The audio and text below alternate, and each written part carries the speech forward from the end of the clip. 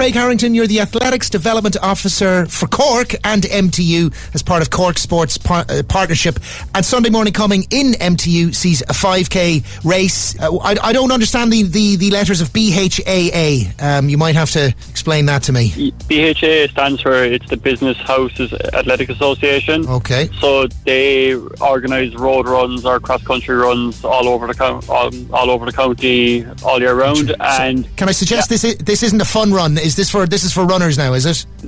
No, it's a bit of both. There's a massive social element to the BHA, and there's always teas, coffees, sandwiches afterwards as well. Nice.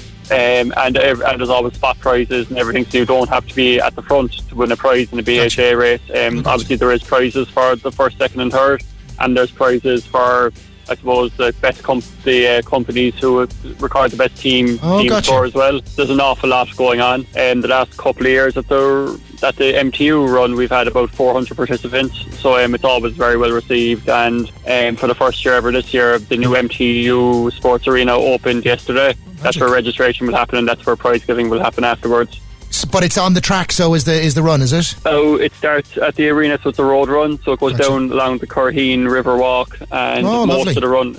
No, there is one or two bits on main roads, but most of it's actually on the walkway behind MTU. Yeah, it's a lovely walkway. So is it too late for people to be involved?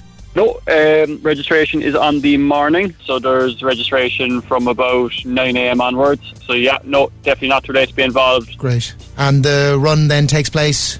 So that is Sunday morning with the gun going off at 11 a.m. Nice one. That's the BHAA. Generally on the BHAA, where's the further info?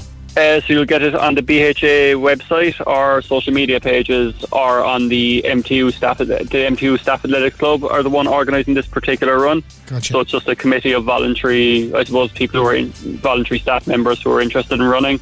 And also for the first time this year, €1 from every entry will go to UNICEF. So that's the Turkish branch of UNICEF after the earthquake last week. Yes. So there's €1 from every one of the entries going towards that. And also there's a call out for anyone who has I suppose runners or t-shirts or whatnot that are still in good condition.